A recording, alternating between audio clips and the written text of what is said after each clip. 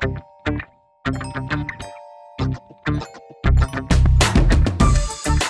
and welcome back to the Audience Podcast. I'm your host, Craig Hewitt from Castos. This week I'm joined by Bryan Barletta from the Sounds Profitable newsletter. Bryan has an extraordinary amount of experience and history and knowledge in the ad tech space. And so today we're going to be talking all about podcast advertising technology, kind of the landscape there, and how us as podcasters can think about monetizing our show or providing rich content and dynamic content in our podcast episodes via ads and dynamic ad content. So with that, here's my conversation with Bryan Barletta. Bryan Barletta, welcome to the show. How's it going? It's good. Thanks for having me. Yeah, excited to chat. We got a chance to chat, a couple weeks ago, maybe just before the holidays. And I think it's great to kind of get a chance to kind of get to know somebody before doing an interview, because now I feel like we can dive straight in and go to podcast advertising 201 level stuff, which I think is a lot of what we're going to talk about today. So you are kind of the person behind the Sounds Profitable email newsletter, kind of paired up with James Cridland from Pod News, putting out a lot of awesome content around podcast advertising, the advertising kind of industry as it relates to podcasting. And you've not been at it that long, but you have kind of a pedigree in this background from a previous work life, right? Yeah. So the newsletter started in September 2020 after I left Megaphone in August. I was a senior product manager of data and monetization there. And it was great, but it wasn't what I was looking for. And so I left there. Before there, I was one of the founding members of Barometric, which was acquired by Claritas. And so that was podcast attribution. And then before that, I had about 6 years in the general ad tech space, mostly focused on mobile devices, rich media, and things like that. But yeah, the newsletter writing is pretty new, but it's fun. And it makes me laugh. You stumbled on the person behind Sounds Profitable. Everybody's like, what's your title? And I was like, do I need a title for a one-person company? I guess CEO. Janitor. Yeah, CEO of what? That's like when I had a VP title and I had nobody under me. I think we're focused on this stuff. But Sounds Profitable it's my way of trying to be the sales engineer and the product manager for the entire space, to educate all these people. Maybe not the best first step for people, though I am working on making things accessible. So if someone wants to self-educate, they can catch up. But the truth of it is if you're in this space, we've all been told ad tech is complicated. It's really, you need special experience. And my goal is to say, nope, that's not true. There's a handful of people trying to gatekeep it. It's accessible to all of you. And you can do some really amazing things on a revenue side, really amazing things on a creative side, and just prepare yourself, whether you're an advertiser, a agency, hosting platform, ad tech company, or a publisher. There's so many different ways that you can learn about how all this is so that you bring forward your best, creative execution.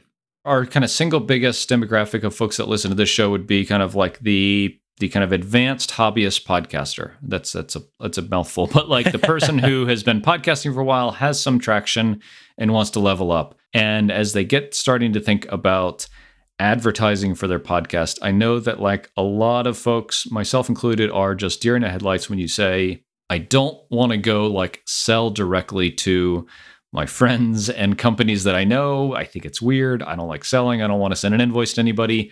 But I know that advertising and kind of monetizing my podcast via ads is one of the most kind of generally accepted ways for folks to make money by podcasting.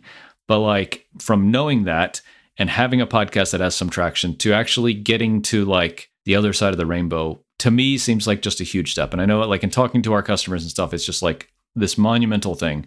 And I think it's why Anchor saw so much success and sees so much success, is they just make it so easy, right? Whether it's the best way to go about that or not, I think in a lot of ways it's probably not, but it just makes it, you use the term accessible. It makes it so accessible for people just to click a button, Anchor inserts ads in there, and you potentially make some money. But for folks that aren't hosted on Anchor and are hosted on something like Castos, and want to start advertising or having advertising on their show, what are some things that you like to encourage people to think about as they start going down this path? Yeah, I think the first thing I always emphasize is, why are you doing this, right? If your goal is to make money off of it, then you have to have less barriers, right? If you want to out the gate start making money on podcasts, first off, you either have to put money into it so that people pay attention to your podcast so it's big enough so that you can sell it, or you have to partner with a place that will handle that promotion for you and selling, or you just have to give somebody full reign, like you can do with Anchor or even Acast and I guess Dax, Triton, AdsWiz, all of these partners that can programmatically fill or do host-read sales. Another great one's Red Circle. And so that's kind of the hard part there is like you have to figure out why you're doing this. And it's okay to not do ads. Like I love ad tech because I think the technology is really neat and I love helping people earn money and do creative things with it. But not every podcast has to monetize, and monetization doesn't have to be what we think it is. I hate selling. And it's very funny as starting a newsletter where I have zero desire to charge anyone to learn from me. The number one thing I've realized is that if I'm going to go that way and I'm going to look for sponsorship, I have to sell to these people, these companies, and it's awful. If I look back at my first 5 sponsors I asked to come on board, it's like, I'm sorry to bother you. I know it's a big ask. And now I'm just like, hey, here's a cool value I provide. It'd be really cool to have you associated with it. And you just get more comfortable because the first sponsor, that first relationship really, I don't know, it validates you. But the thing I want to stress is that before you even think about do I have advertisements, you need to think about what type of money you want to get out of it. Is it, I want to pay for a really nice meal once a week? Is it, I want to do a car payment? I want to do my mortgage payment? Or do I want to quit my job? And as you scale up, it's either luck or investment that gets you there, right? If you want to quit your job, then your podcast better be huge.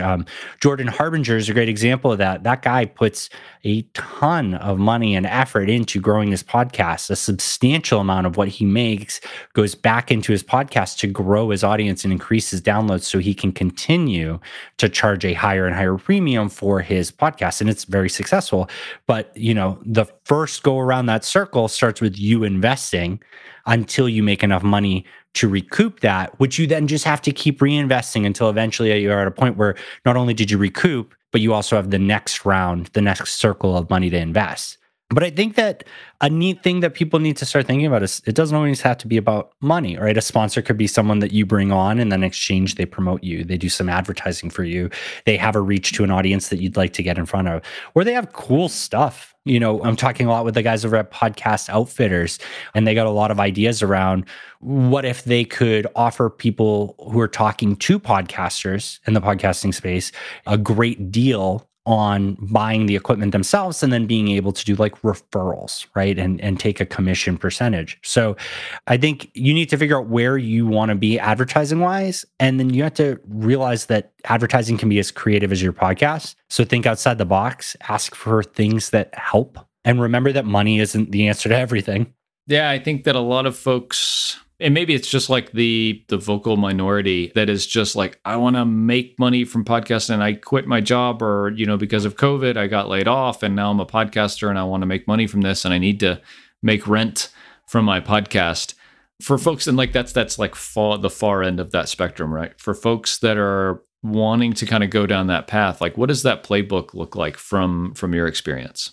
Oh, I think that's a shot of reality first thing in the morning. I don't mean to be harsh about that, but I would love to play video games all day or run tabletop RPGs. It would be amazing to me. The fact that I have the opportunity to write about podcast ad tech, and then 4 months into it, we have over 2,000 subscribers, and it's doing well enough that this is my full-time job, and I can be not tied to any specific company. So I'm in a really unique situation where I'm not watching what I say because I don't have to worry about who I offend. That was luck. I think luck is preparedness plus opportunity. I was prepared to talk about it. It was the right time. People wanted to look and there was a hole for it. If your podcast is yet another podcast with 2 white dudes talking about their opinions on comic books, you got to be real with yourself. And just because you bought an MV7 doesn't mean that you're a professional podcaster any more than because I bought a bicycle means I'm a professional cyclist. And that's that hard truth right there is it's okay for something to be a hobby, and it's okay for your hobby to turn into a career or a business and things like that. But anybody who starts any business that wants something to be a career needs to know that you have to dive both feet in. You can't sit there and kind of test it out and wait for your big break to come and get you, right? No one's going to listen to your podcast and call you up and say, this is amazing. I'd like you to be the next Joe Rogan. So that's the hard part. I'm laughing because that is the consistent advice that we get on this podcast from a lot of different types of people from different parts of like digital media. And that's really reassuring that like it's hard work, it takes dedication, there's no easy button, there's no shortcut, because I think that what that does is it weeds out naturally a lot of pretenders, right? People that don't really care, don't want to put in the hard work, aren't dedicated to their craft. And so the folks that are, and hopefully we are going to be able to kind of rise to the top through time and sweat and and execution, that like we can kind of become successful just by sticking with it and being dedicated to it.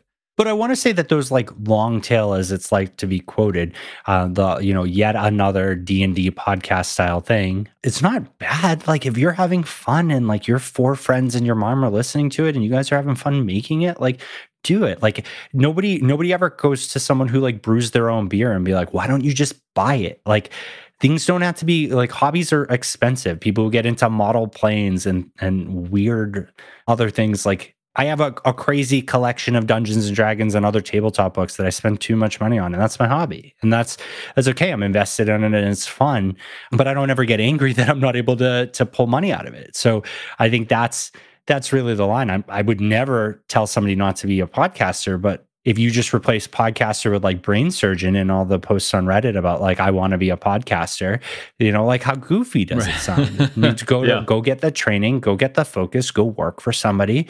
And it's successful. This industry is successful. If you want to get into it, you super can. But I think the coolest thing is if you have something truly valuable to say related to your career, not related to podcasts as a career, but like I started the newsletter simply because I wanted people to remember. I'll talk about this stuff and remember this stuff, but while I was trying to figure out what I wanted to do next before I settled on the newsletter, I was writing so people would remember me and reach out to me and we would have conversations. And that's, if your podcast is you between jobs and you want to talk about the expertise that excites you and you want to use it as part of a resume, like that's killer. There are so many great uses for it that don't equate to actually depositing a check, but can lead to revenue and life-changing events. Absolutely agree. Yeah. I mean, the things for us that podcasting has led to, I mean, this company is because I started a podcast, and it's pretty cool. So kind of like switching gears a little bit to kind of specifically like the ad tech space. I know it's like where you're an expert. So I want to kind of share as much of kind of your awesome knowledge with the audience as we can. Just generally, like here in the beginning of 2021, like what do you see in the ad tech space for podcasting that you're really jazzed about? Like that you say, ooh, this is it. I think that dynamic ad insertion is a really big idea. And it's not a new idea, but it's a big thing that I hope becomes kind of a standard in 2021. And so dynamic ad insertion is basically, instead of your podcast being one single file that everybody downloads the same exact file, at the time of download, it determines what specific ads to place into it. And that's really neat because that means that you're not locked in. If you do an advertisement today, then 5 years from now, people are still downloading that episode, but Casper Mattress gets a free ride on all those downloads. It means you can sell campaigns against all downloads within a 90-day period and take advantage of the people who download your back catalog. Even daily news podcasts still have people accessing their back catalog. And even not about advertisement on things like that. If you have 3 seasons of an audio drama and you got picked up for a book deal, how cool would it be if it's someone starting on like season 1 and you can throw in an ad from the future that says like, hey, I'm really glad you like this. We just got a book deal. You can check out the audiobook of this, or who knows, there'll be a movie deal too. And you can keep people up to date on what's happening now, even though your content that they're listening to might be older. So there's just a lot of flexibility in that. I mean, heck, even if you like as a host, like dynamic ad insertion doesn't need to be an announcer ad. I don't need to record the ad for your podcast and it feel jarring and different.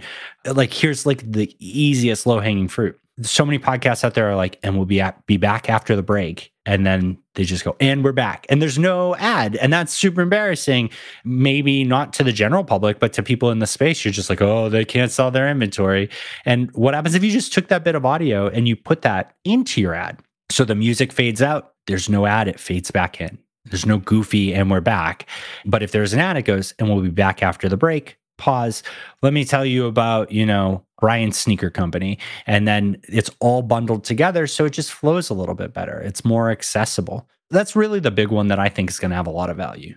I feel like, and this is maybe to play devil's advocate a little bit, but I feel like the idea of dynamic ad insertion has certainly been around for like a long time, right? And I don't mean to be like disrespectful. I feel like it's a little bit like crypto, right? Where like we've been saying like, oh, blockchain is going to revolutionize the world, and like we're all going to be living on blockchain based stuff. And for the large part, none of that has happened, right? And like maybe it's because I'm not like a believer in advertising as like the primary method to monetize your show. And I know that it's like dynamic ad insertion is really dynamic content insertion, so it doesn't have to be ads, but like, do you feel that the promise of dynamic ad insertion hasn't like lived up in reality or like in execution so far? Or is it that we're still so early and that we are some of the like 100 people in the world that actually really get this stuff? And so like, we're just hypersensitive to its trajectory. I think the crypto example is not awful, and I'm not super insulted by that, but nobody's, losing their password and losing access to millions of dollars, thankfully. I saw that. Oh my God. Yeah, kills me. I think I'm trying to figure out a better way to explain it. Imagine if you had a store, it was just you running the store and you were killing it and you were making a great living selling 20% of all the items in your store. And the other 80% of your store just had empty shelves. Right? Because you didn't need to stock anything. You're doing so well with that 20%, it's keeping everything alive and all of that. I think dynamic ad insertion is taking a look at that whole 100%, right? People are doing well enough, right? We're only at a 1.3 or 1.4 billion worldwide in advertising spend in podcasts. Nobody's selling out 100% of their podcasts unless they're reducing the number of ads or getting really creative on what it means. Instead of like, I have 12 ad slots, it's I have 3 sponsors. So I think the reason why people haven't dug into it is that they're doing fine with the inventory I have. But I think that there's a lot of opportunity. I don't think it's necessary. Like, I love ad tech, but if you're not pulling a paycheck from a 401k based company in podcast industry, like, keep in mind, stay educated in it, but don't worry about it. If you're at Wondery, if you're at Megaphone, if you're at the New York Times, like, it should be a priority because you need to optimize and take care of everything. You need to worry about brand safety. You need to worry about accessibility from the big agencies and advertisers that want to buy from you in their very specific ways with their very specific tools. But that's kind of the audience that I'm talking to. I'm talking to the people that are in those spaces and the people that want to be in the space. Because like I said, it's accessible. Check out, I think it's pod.jobs from Pod News.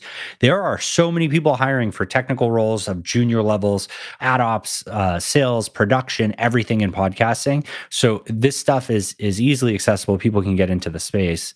But I actually agree with you on the fact that, advertising doesn't have to be everything. Supercasts and Memberful are 2 great podcast-specific subscription models that allow you to offer exclusive content and things like that.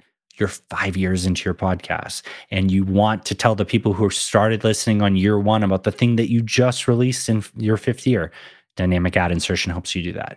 Or, you know what? Hey, maybe you want to download 5 years of podcasts, re-edit them, and re-upload all of them. Maybe that's more efficient for you. But this is using technology to take care of something. This is in the same way that we need to move off of like Google Sheets and onto things like Notion and Salesforce and other CRMs. Like, dynamic ad insertion creates some accountability and some structure behind it. And not everybody needs it, but I think it does add a lot of value at the mid to high end of podcasting. Yeah, I love that idea of like taking a look at the 100% of your kind of availability, because even people that I know that have sponsors on their podcast, a lot of them are not using dynamic ad insertion. They're kind of manually stitching in the ads.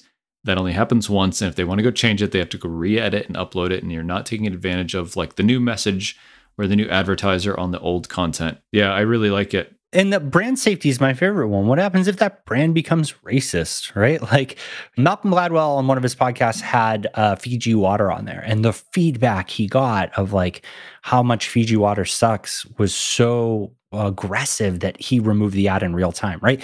Dynamic ad insertion, you go in there, pause, done, ad's done. To me, like that's like a really powerful thing. And so if you have a sponsor over your 3 or 5 year podcast and they came in at different months, do you have a notebook that tells you what months they're in? They're an awful company now. You want to remove them. You got to re-listen to every single one of your episodes. There's no win. They're just tools to protect yourself and take care of things and do cool creative things. Heck, you start a new podcast and you want to, instead of doing a full episode drop into a different feed, now you can put that content as like, hey, and stay after for the end of the show to hear a little bit from podcast XYZ. So it's a neat tool. Again, none of it's necessary. If people are either enjoying themselves as a hobby or making enough money with baked in, we're just talking about fine tuning. We're talking about the things that can bring you to the next level and open things up. At the end of the day, every single podcast out there can very easily like have dynamic ad insertion set up and still do host read ads without any problem. One of the things that I know folks come to us a lot, or here in the community around, is like advertising and wanting to have like strong alignment between like their brand and their message and the sponsors that they have on their show. As you look at kind of like the dynamic ad space, like what are some options or things people can think about to kind of ensure the highest kind of level of, I'll say, like congruency between like their message and their brand? You're talking about Malcolm Gladwell and Fiji Water, like, so things like that don't happen. Like what are things that people should be looking at from like a strategic or like actual like tactical perspective to optimize that? The first part is you need to either sell it yourself or work with someone who's aligned with that. Like Ad Large, Cabana is a great example. Midroll is a great example for the higher end. True Native Media. All of these are like publisher reps. They'll talk with you and understand exactly what you're trying to accomplish, and then they'll be able to help you sell and maintain your vision. They'll give you, or they'll bring you ads, and you get to have some creative say on them, right? How do I want to say it? Can I change some of the copy? Do I want to just reject this? But just keep in mind that if you pick a partner or you bring a salesperson on and you reject enough ads, that person's going to leave. That company's going to leave.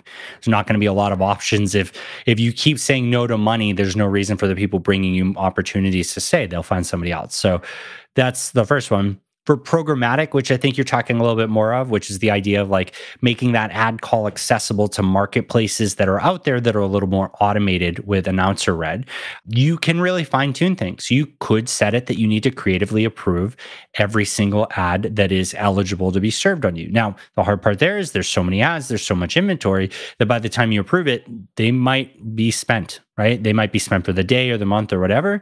So, that's a little bit more management work, and that's a little bit more risk of earning revenue, but you have that control. The step peeled back a little bit is you can set your IAB, the Internet Advertising Bureau, your categories for what categories your podcast is and what categories you're not interested in. You can even list and block domains. If you say, I never want a political campaign, that's a checkbox. If you say Domino's Pizza killed my parents and you never want to work with them, you can do Domino's.com as blocked. So there's a lot of ways you can go about it. But the thing you need to remember is that none of these are perfect tools. And the second that you directly step away from it, there is room for error. You need to be prepared for that. You need to accept it. And that's part of making money. So I think that's an important kind of clarification is like programmatic ad insertion is like a platform or a computer figuring out which ads to take and who wins the bid and what gets inserted into your podcast, whereas more of a kind of statically oriented.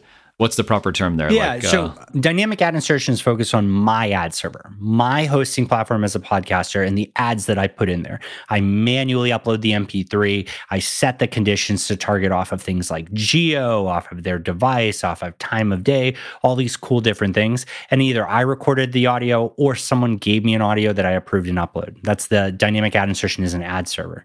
Programmatic is my ad server says, do I have an ad? That ad says, yes. I'm ready to fill. And it goes, oh, I don't have a file. I'm going to call a programmatic partner like Triton Digital, AdsWiz, Dax, all these partners out there. And I'm going to ask them, do you have an ad for me? And it sends that information. Now, programmatic's really wide. There's a lot of options. You can use programmatic to just be direct sales, right? NPR is a great example of that. NPR doesn't just allow someone to stuff in a creative and send it over to them and it goes live. They use it to say, you want to use a tool like the Trade Desk, which is a real big programmatic purchasing tool, right? A lot of big media companies have accounts with the Trade Desk. They use it to manage all of their ad spend across everything. So I'm on the Trade Desk. I want to buy from NPR. I initiate the request through programmatic. They have to approve it. NPR actually records the audio, sends it to that client, who then enters it into their system and spits it back out to NPR. That is using programmatic to do direct sales, full control. Great way if you're a control freak or if you have specific ethics or guidelines that you're following. The complete opposite end, and there's 2 steps in between that we'll just skip over because it's just nuance, it's not necessary, is open marketplace. That call goes out and says, I am X. I want to exclude Y. My price minimum is Z. And anything that comes through that matches that, it will get served on that show based on that real-time download. And, between programmatic and dynamic ad insertion doing it yourself, there's a concept of second seed sellers, right? That's either a company like the ones I mentioned that will provide campaigns and provide them to you that you manually flight, or tools like Red Circle and I think it's Sounder FM that, have these options for people to use their platform to purchase ads that go directly into there or communicate directly with you. They represent you. Megaphone's MTM is another great example. By hosting with them, they're helping sell your inventory, and it's not direct sales and it's not programmatic, but they're not selling it as granular as you are or as, obfuscated and kind of wide as programmatic would. So lots of options. And this is why it's so confusing. And that's why it's been so fun to write about it, because people hear programmatic and they're like, I don't want just any ad. And then people hear dynamic ad insertion and they say, I don't want an announcer reading an ad on my show. And that's the nuance that we talked about, the Bitcoin or the store example is, do you really need to do that? And the answer is, unless you're selling out of inventory, unless you're looking to forecast, maybe you don't. And that's okay. Do you have data on an industry level about like the percentage of podcasts that have dynamic or programmatic ad kind of in them or like that are utilizing the technology? So you could figure that out by hosting providers. Daniel J. Lewis with, I think it's like Rate My Podcast is a killer at podcast data. And you can figure out that like if they're on Megaphone, then Megaphone offers dynamic ad insertion. And that's a great way to look at it. But, then the other side of it is like Libsyn Pro offers dynamic ad insertion, but you can't really differentiate between Libsyn and Libsyn Pro on that level. Also, there are some major publishers on tech platforms that offer dynamic ad insertion that do not use dynamic ad insertion. So the short answer is you could guess. The long answer is that everybody thinks that there's like big secrets and they need to hide all their information. And like, we got to grow up. We got to get away from that, which is so hard because it's such a salesy space. And it's like, I can't share. I can't be exposed like that. What happened? What will my competitors think? And we're finding out with my product deep dive series, which is let's ask tough questions. Let's dig into how these products work and let's show it to the world for free on demand. That your competitors can't just steal your ideas. They can't steal your data. They can't use it against you in a way that's going to put you out of business because they're too busy with their own bullshit. They're too busy with all the stuff on their plate and their plans. And if they decided to stop what they were doing to come like copy you or attack your space or something like that, you're going to go out of business because that means they're not serving their current customers in an attempt to kind of take over yours. So the short is there's not a lot of data on things like this because people are too tight-lipped. But the truth is even in like traditional digital ad tech outside of podcasting, it's even worse. There's way less communication. We are, for a place that I'm talking about that is very tight-lipped for podcast advertising and podcast ad tech, we are way friendlier than any other ad tech scene. I'd love to ask about like kind of your journey as a founder and a creator of the Sounds Profitable newsletter and kind of business. Because I know like going from working at Megaphone, big company kind of stuff to kind of being, it's like solo founder and starting this thing just in the last few months, especially during like a really tumultuous time. Like, how has that been? Like, and how is that journey kind of differed from what your expectations were when you got started? I set my expectations really low. I think that I was really scared. It's not easy. It's really not easy to start things off. I think that if I would have started 3 or 4 months earlier, I think I could have been completely missed. I think I could be scraping by. It's so scary every day, but it's also exciting, right? Because I get to determine what I do every day and I can either stick by my principles or make money. And I'll be real, the first month or two, I took contracts for the weirdest things, stuff that wasn't even podcast related because I was like, I got to put money away so that we're okay. I have a 2-year-old, I have another kid on the way, but we were set up to make this a tough, long journey. I think the hardest part is just realizing that like all your success can go away overnight. Don't take it for granted.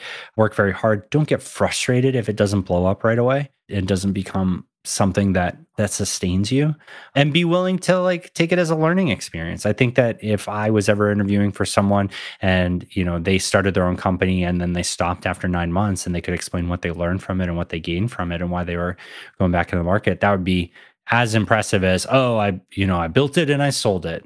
Yeah. The lessons you learn along the way craft kind of who you are. Yeah. But I think the biggest thing is pay it forward and make as many connections as possible and talk to people and ask first how you can help them. Because I think that there's a lot of people out there that their first question is like, what can you do for me? And how can I make money off of you? And I think some of my best friendships and the most success I've had in the space were people where I just asked, what can I do for you? Like, hey, this is so cool. I'm writing about this stuff. I'd love your input. I'd love to learn more about what you're doing. I'd love to figure out if I can give any advice or suggestions. And I don't know, it's risky and it's scary. I don't think there's ever a right time. There's plenty of wrong times. And I don't think you learn that until you've failed.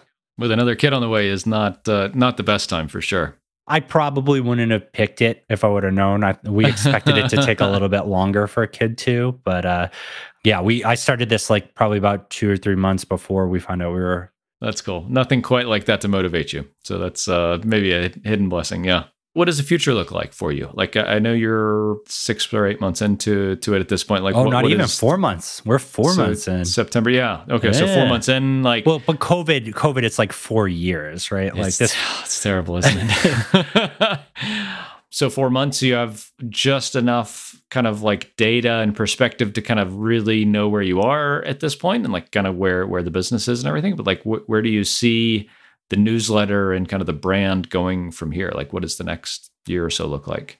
I think I want to see how the product deep dives go, right? I want to see how the response to that is. I got a lot of buy-in from a lot of big companies that their tech is amazing and what they offer is super cool and they have great customer service, but their press releases are confusing and their website doesn't explain their product. And I'm really excited to see the public response from that. I mean, our first one launched in like December 16th or 17th, and it has 300 unique views, which is really cool. It was a very small company called Podscribe that's trying to get like their best foot forward. And, 300 unique views is probably a few more people than they would have had demo the platform in the last 30 days. So to me, like that was really cool that I could do that. I want to figure out how to reach more people that are, junior level and help them become senior level and decision makers. I want to empower decision makers to learn more about the stuff and educate their teams and change the way they think about things.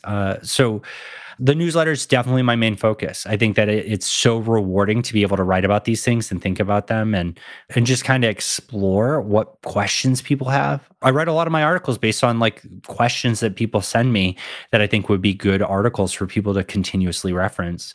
So I think that the future really is figuring out how I can educate more people. And ultimately, my goal is to create and empower more people to be a peer with me in ad tech. I'm a college dropout. I am not an engineer. I wanted to be a history teacher. It did not work out very well. And I'd like to see less white bearded men in our space, especially as like thought leaders. So more than anything, I want to just educate and help and be an advocate for all of these people that deserve a seat at the table so that maybe I can take a step back, right? Maybe they can be partners with me on this stuff. Maybe we can figure out new avenues. So I think it's all about education. That's my real growth. I think that I'm on a path that this is sustainable for me.